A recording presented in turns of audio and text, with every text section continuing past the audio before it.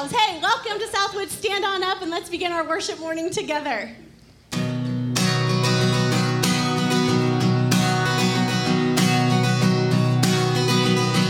right, here we go.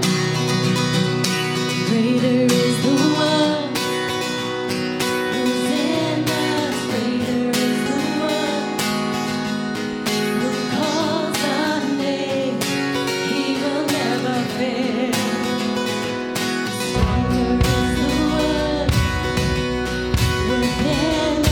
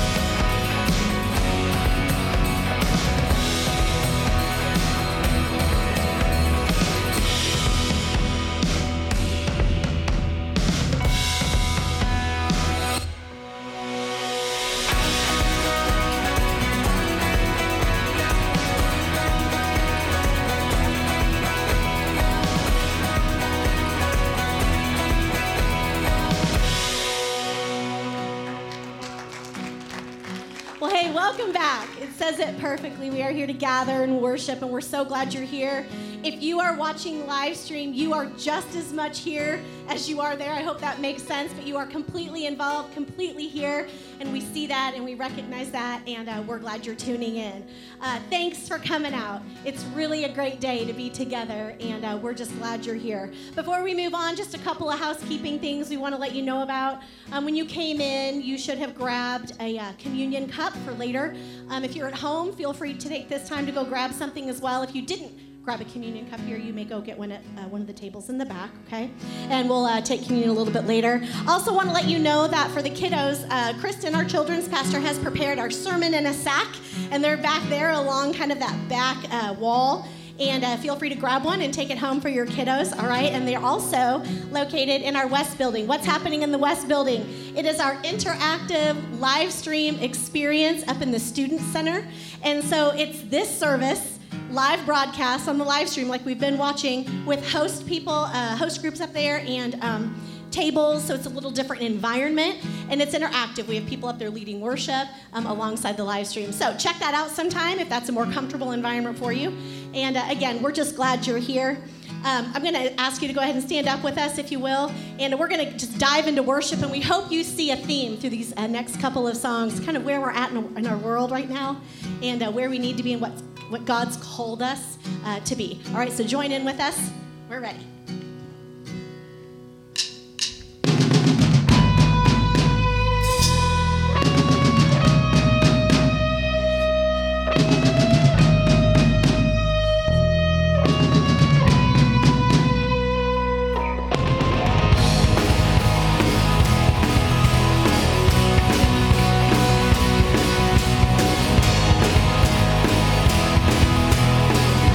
All right, let's go.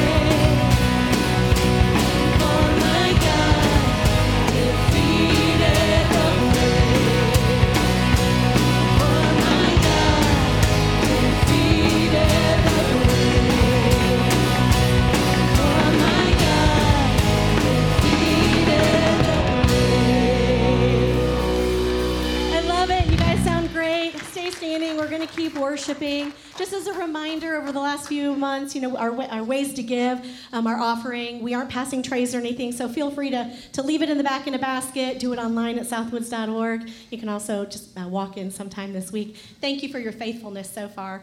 And God has blessed all of that and has allowed church to continue and ministries to be blessed. So thank you from the bottom of our hearts for continuing to be so faithful. Let's keep worshiping together.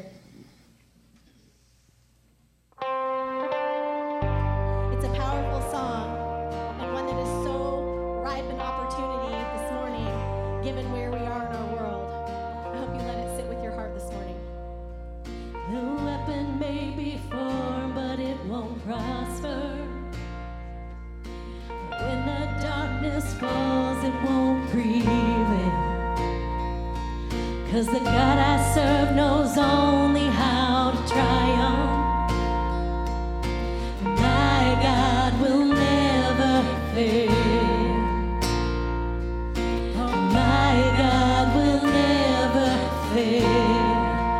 I'm gonna see your victory. I'm gonna see your victory. For the battle belongs to you, Lord. I'm gonna see your victory. I'm gonna see your victory.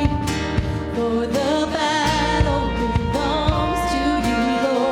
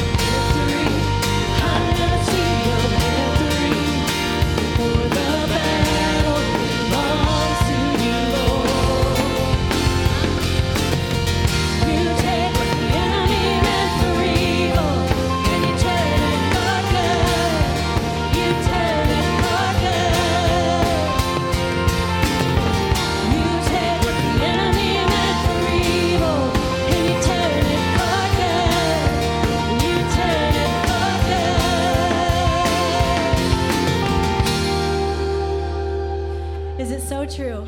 The God that we serve, the God we worship this morning, takes all this chaos and evil that's in the world, right? And he'll turn it. He'll turn it for his good, because that's his promise in Scripture.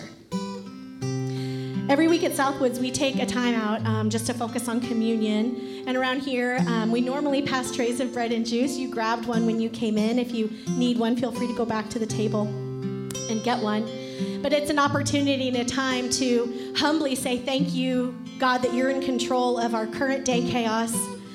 Thank you, God, that you knew that current day chaos was coming. And so you sent your son here to show us what a life would look like and how we're to behave and how we're to act and who we're to follow and who's our final authority. And so Jesus Christ came, lived his life on this earth to show us that example, died on the cross for our sins. We all know that piece of it. But during communion, oftentimes I know I forget, so maybe you find yourself in this same camp. Sometimes I forget to invite him into my current day life and to show me all the ways that I'm falling short, to show me all the ways that my sin is messing up relationships or causing me to see things wrong. And I love Psalm 139, 23 through 24. You're probably very familiar with it, but if not, here's the New Living Version. It says, "Search me, O God, know my heart." Here's where it gets scary. Test me. Test me and know my anxious thoughts and point out anything in me that offends you and lead me along the path everlasting. The Message version of that says this, and this kind of made me do this because it's a really hard thing to ask God to do. Investigate my life. Find out everything about me. Cross-examine and test me. Get a clear picture of what I'm about and see for yourself whether I've done anything wrong, and then guide me into your life everlasting. As believers, that's the kind of prayer we want, right? We want God to illuminate anything in our life that needs fixing. And communion's a great time to focus on that. So it's a challenge for sure. But we're going to sing a song called "Search Me, O God." It was written by Lori, Pastor Greg's wife, Lori Montague. And it's the heart of that message. So let's sing that together. And afterwards, you'll have a seat and take communion time for a few minutes, okay? Let's sing it together.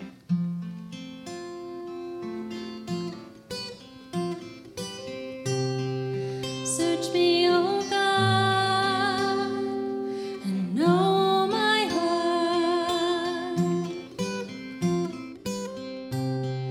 Search me, O God, know my every part. Save me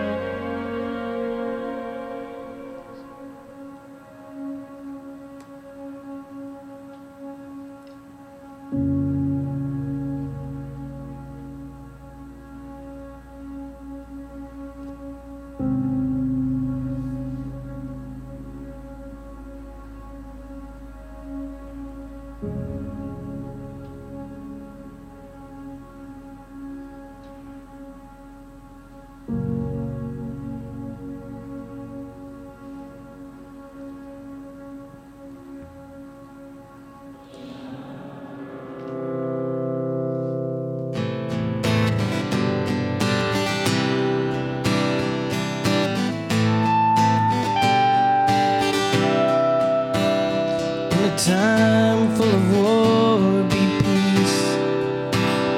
In a time full of doubt, just believe. Yeah, there ain't that much difference between you and me. In a time full of war be peace. In a full of hate be alive. When you do somebody wrong, make it right. Don't hide in the dark. You were born to shine. In a world full of hate be alive.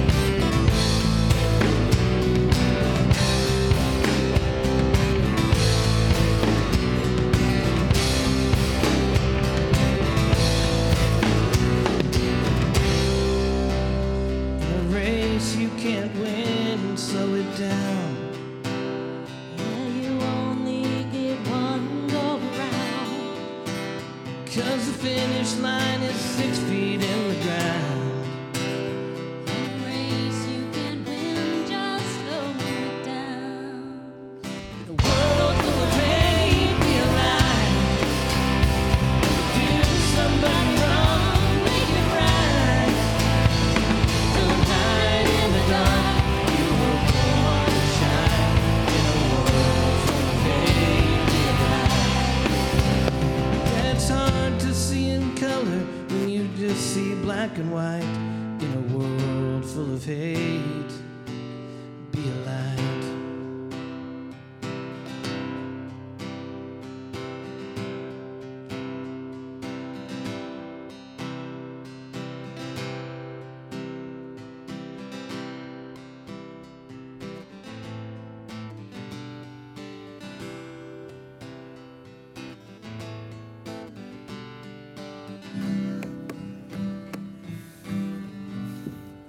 How about if we bow our heads and let's pray together, all right? Heavenly Father, we thank you that you are good, that you're gracious.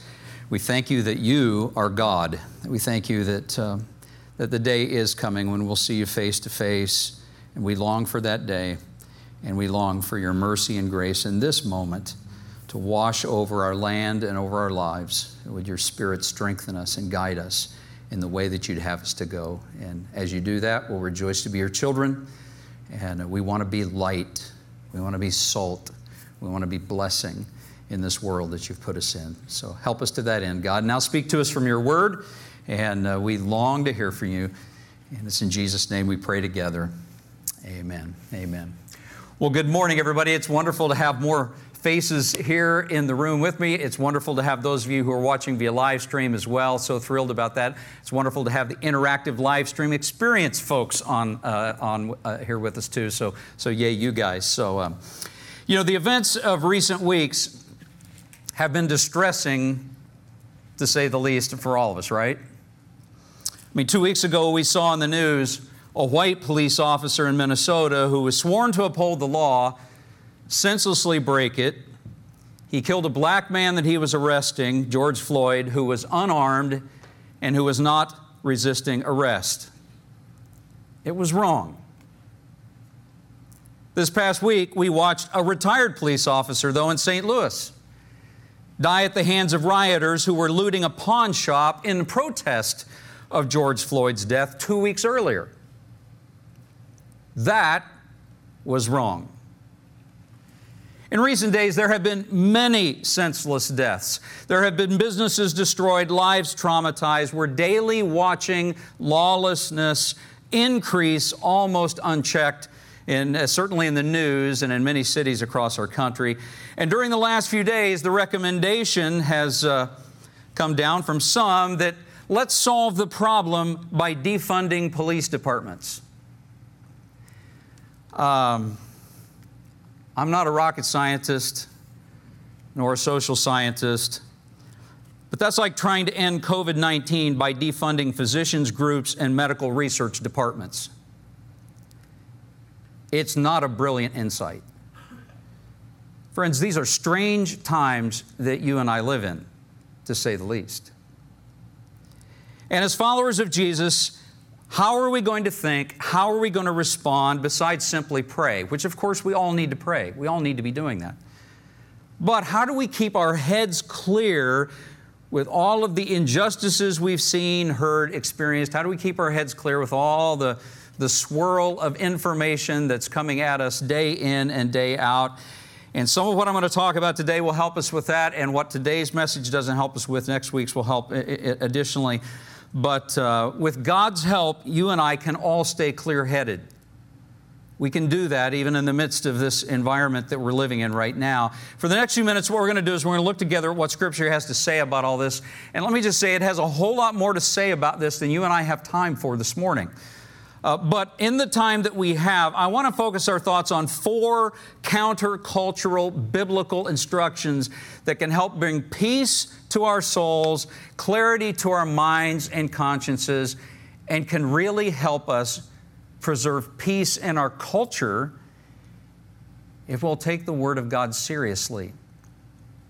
And we all need to do that. So I hope you'll listen close for the next few minutes. Maybe jot down a few notes. If you're here with me, grab a pen. At least write down the passages of Scripture that I reference. If you forget everything I say, you're fine.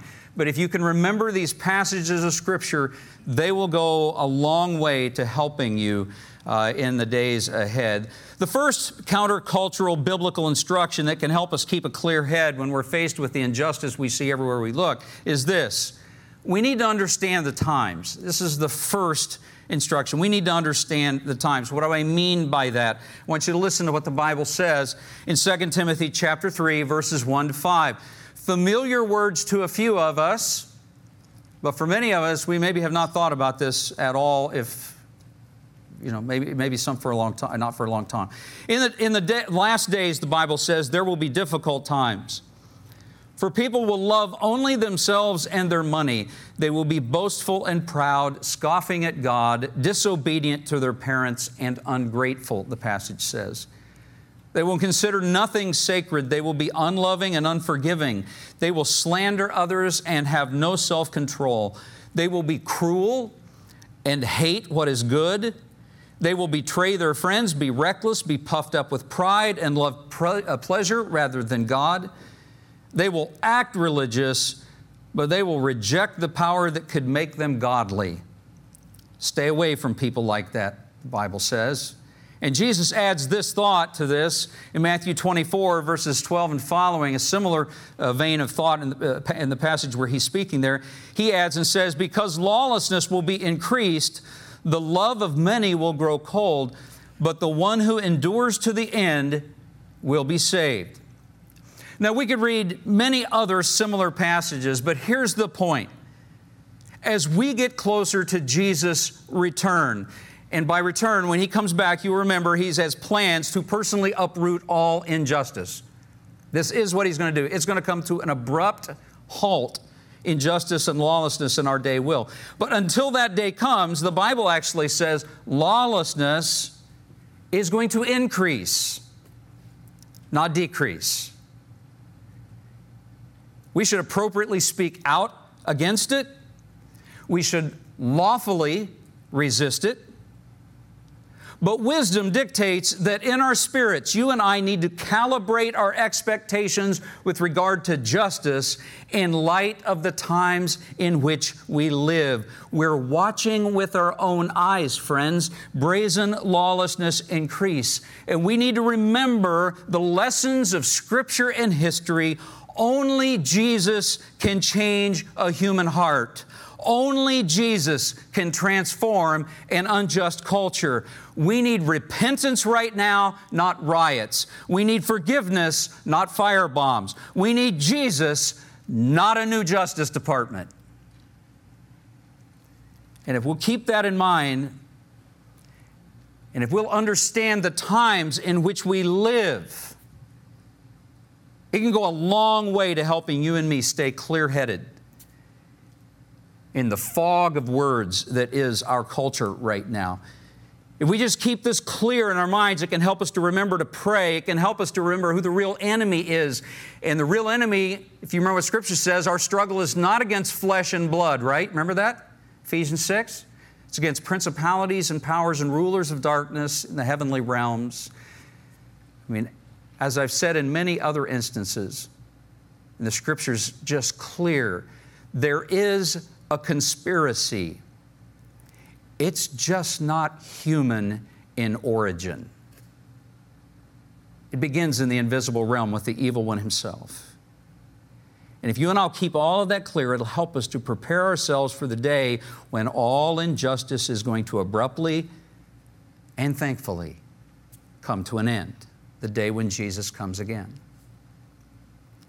There's a second countercultural biblical instruction that can help us to keep a clear head when we are faced with much of the injustice that we see going on around us. It's this: we need to individually focus on forgiveness. Individually, every one of us needs to focus on forgiveness.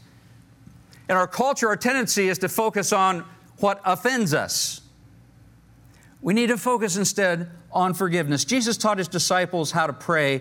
And when he taught his disciples how to pray, here's what he taught them to say about the subjects of sin and injustice in his teachings about how to pray. He taught them to pray, Father, Matthew 6, verse 12, Father, forgive us our sins as we have forgiven those who sin against us, he says.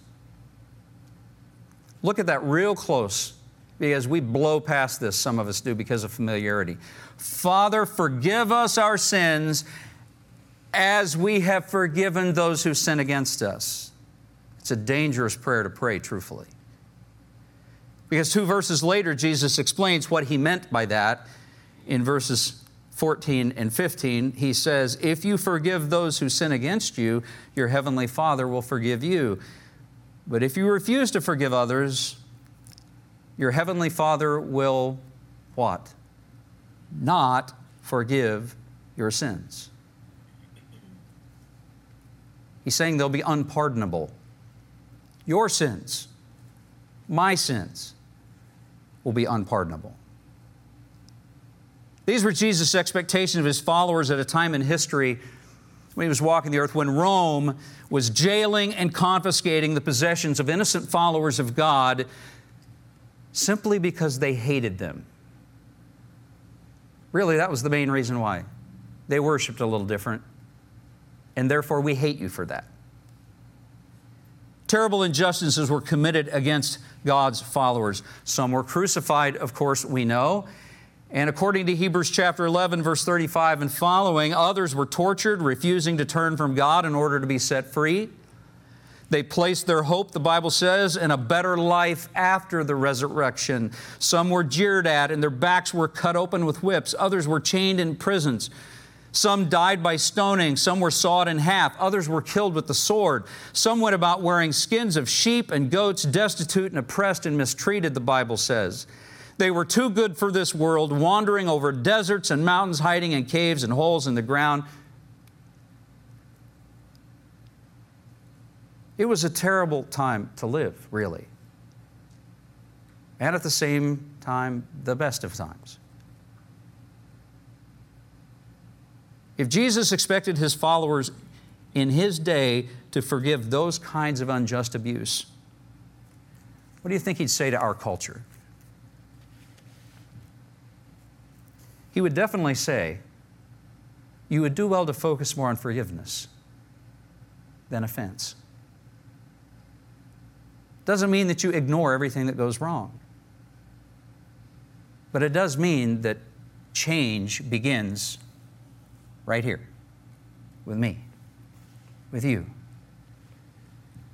Focus on forgiveness. And I think he'd add that we all need to resist paybacks.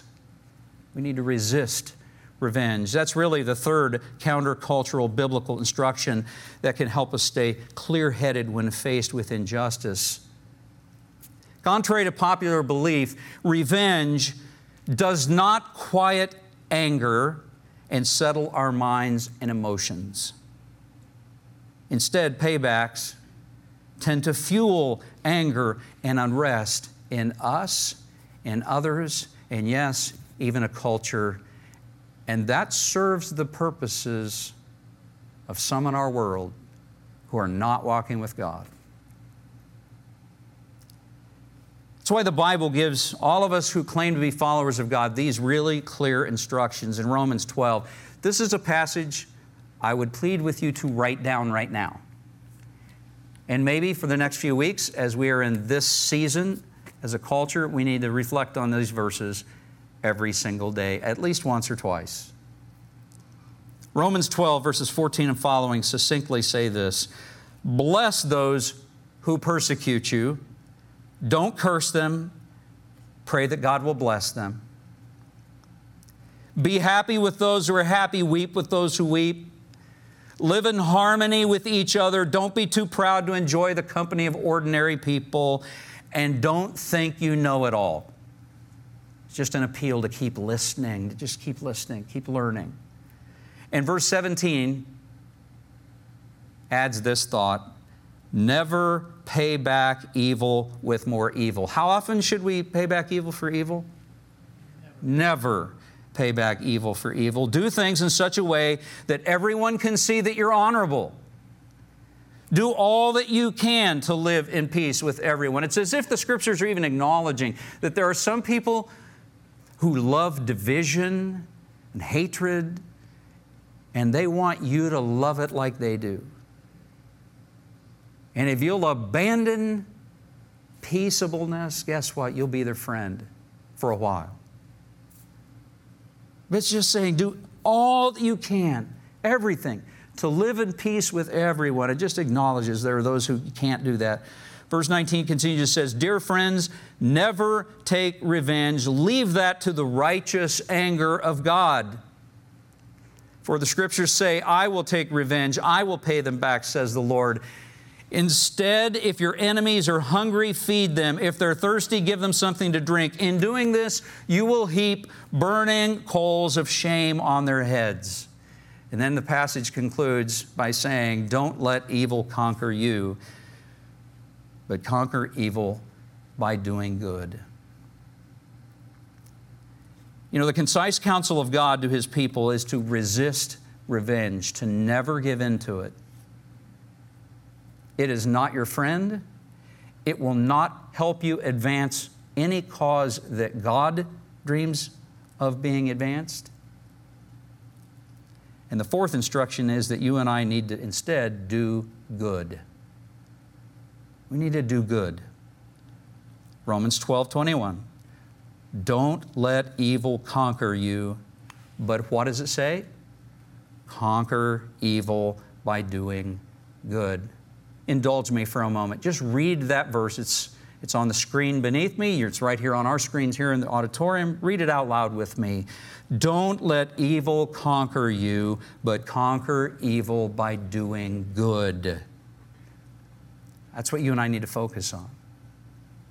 This past week, I ran across a YouTube testimony by a Christian man who's a very well-known comedian. I have a lot of respect for him. He's performed on The Tonight Show, The Late Late Show, Oprah, Jimmy Kimmel Live, Comedy Central, lots of other places, including homeless shelters and prisons and various other places like that. The comedian's name is Michael Jr. He's a very funny guy. If you've never heard him, you should go on YouTube and search some of his comedy. It's very funny, and it's clean, which, is a novelty nowadays.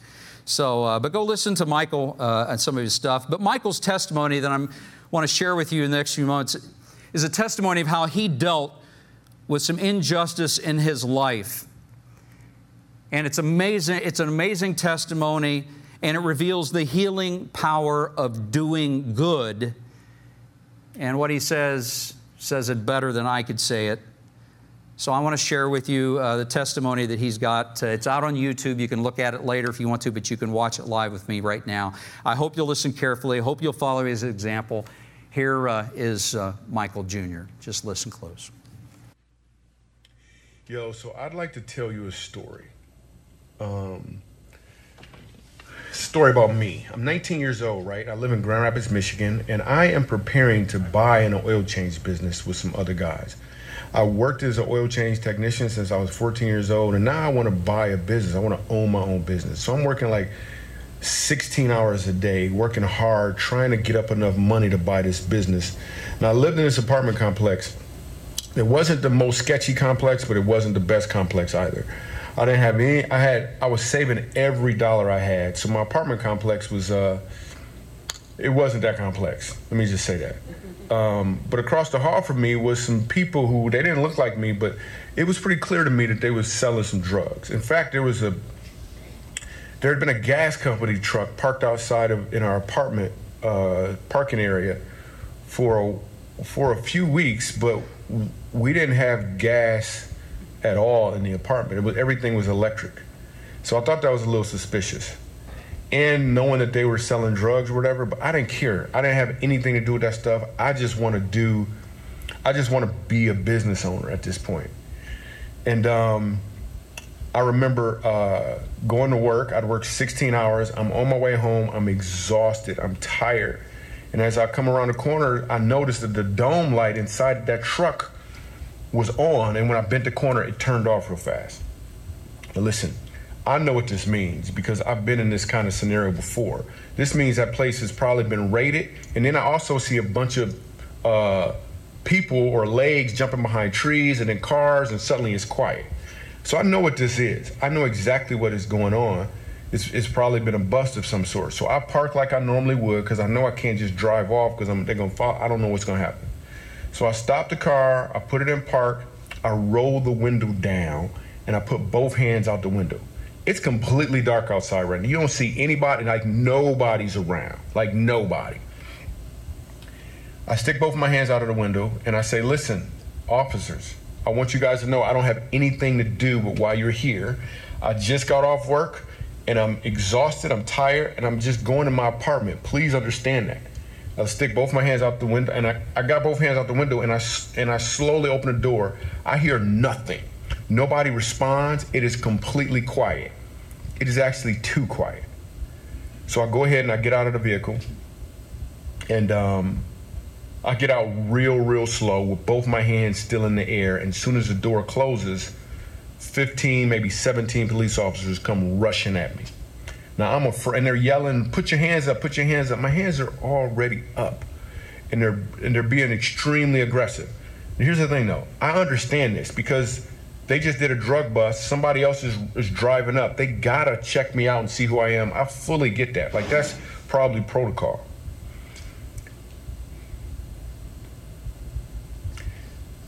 And then they asked me for my ID, and I didn't have my ID on me. I left it in the counter. Over the stove in my apartment. And I explained to him, hey man, I just don't have it. I was in a rush to get out today. But I don't have anything to do with these drugs. I have nothing to do with those guys. And now aggressively, and there's one police officer in particular who, let's just say, wasn't, he just seemed to not like me extra for whatever reason. And so they're walking me up to my apartment. Like every single step I take, they're taking steps right along with me. And I said, listen, as soon as I use this key to open the apartment, that'll prove to you that I live here and I don't have anything to do with them. And then we'll just go inside. Now keep in mind, I ain't had no money. I got a air conditioner and a mattress on the floor in my apartment. That's all I got. It kind of looked like a crack house. I'm gonna throw that out there. Like it wasn't the best looking scenario. But regardless, when I open my key, that means I have nothing to do with them. I twist the key in my heart and I just take a sigh like, oh, this thing is over. I walk in, the officers bust their way in too. They're demanding to see my identification. And I tell them my ID is over the stove, but I'm not moving because I know if I make any sudden movements, I don't know. I'm pretty afraid at this point. So I walk over to the stove area, super slow. And I explain to him, I'm talking him through what it is I'm going to do. And instinctively, I noticed from growing up that this is what needs to happen. I say, so I'm about to lift up my right hand. I'm reaching into the cabinet. I'm pulling the cabinet door open. Literally, I was walking him through step by step by step. And I reach into the cabinet and I say, nah, I feel the wallet. I'm about to pull the wallet out. As soon as I say that cop, the one I told you about, he takes his gun, puts it to the back of my head right here, and cocks the hammer back.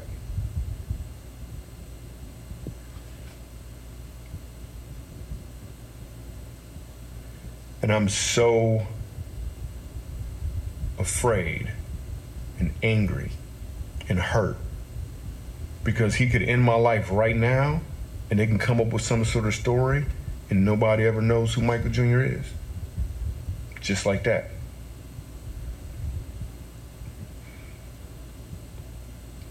So,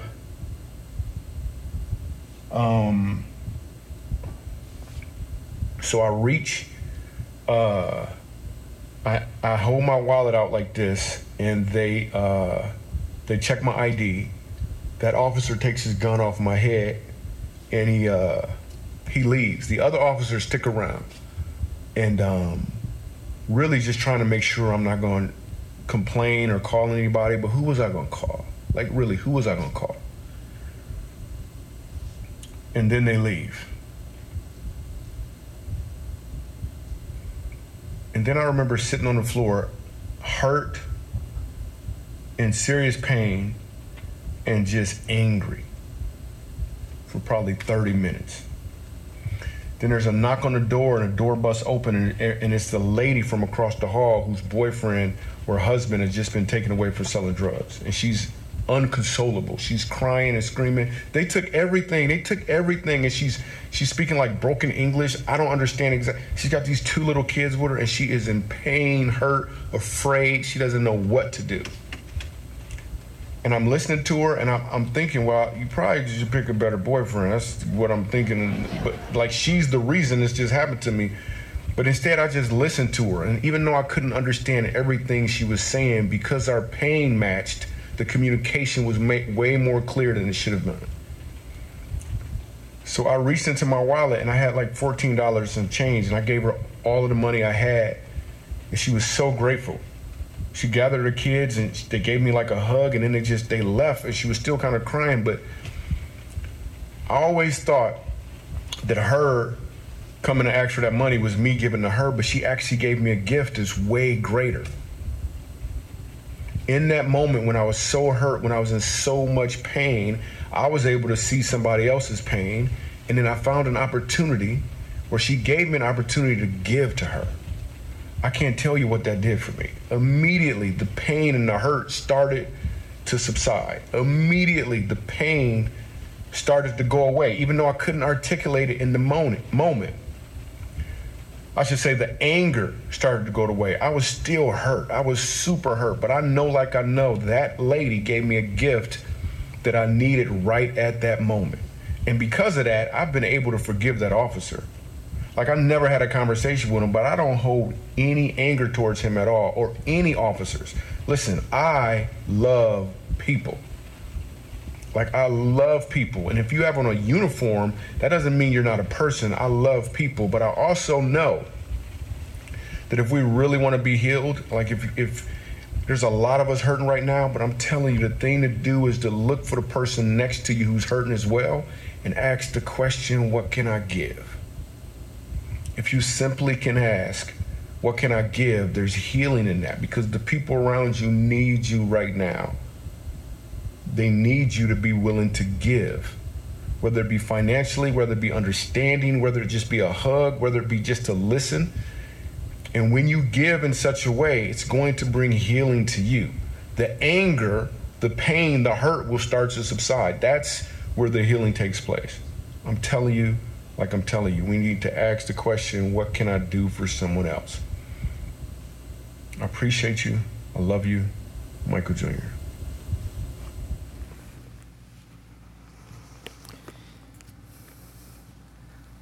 All he's saying is that you conquer evil by doing good. It's not a new concept. It's a biblical concept. It's exactly what Jesus did when he was confronted by evil, when he was unjustly tried, when he was sentenced and executed unfairly, a kangaroo court, a farce of justice. But he conquered. He conquered evil, and he's given you and me the same ability to do that with the power of his Spirit at work within us. So friends, let's put into practice the teachings of Scripture. Let's do exactly what Michael Jr. recommends. It will help you and me clear our heads of much of the injustice, much of the anger, much of the frustration that we see and hear and experience in the course of life.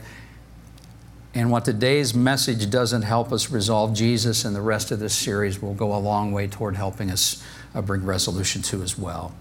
If you've never invited Jesus to become the Savior, to be the Lord of your life, if you've never asked Him to cleanse you, as we sang about earlier, I just want to encourage you right now just to invite Him to do that, to cleanse you, to fill you, to make you His.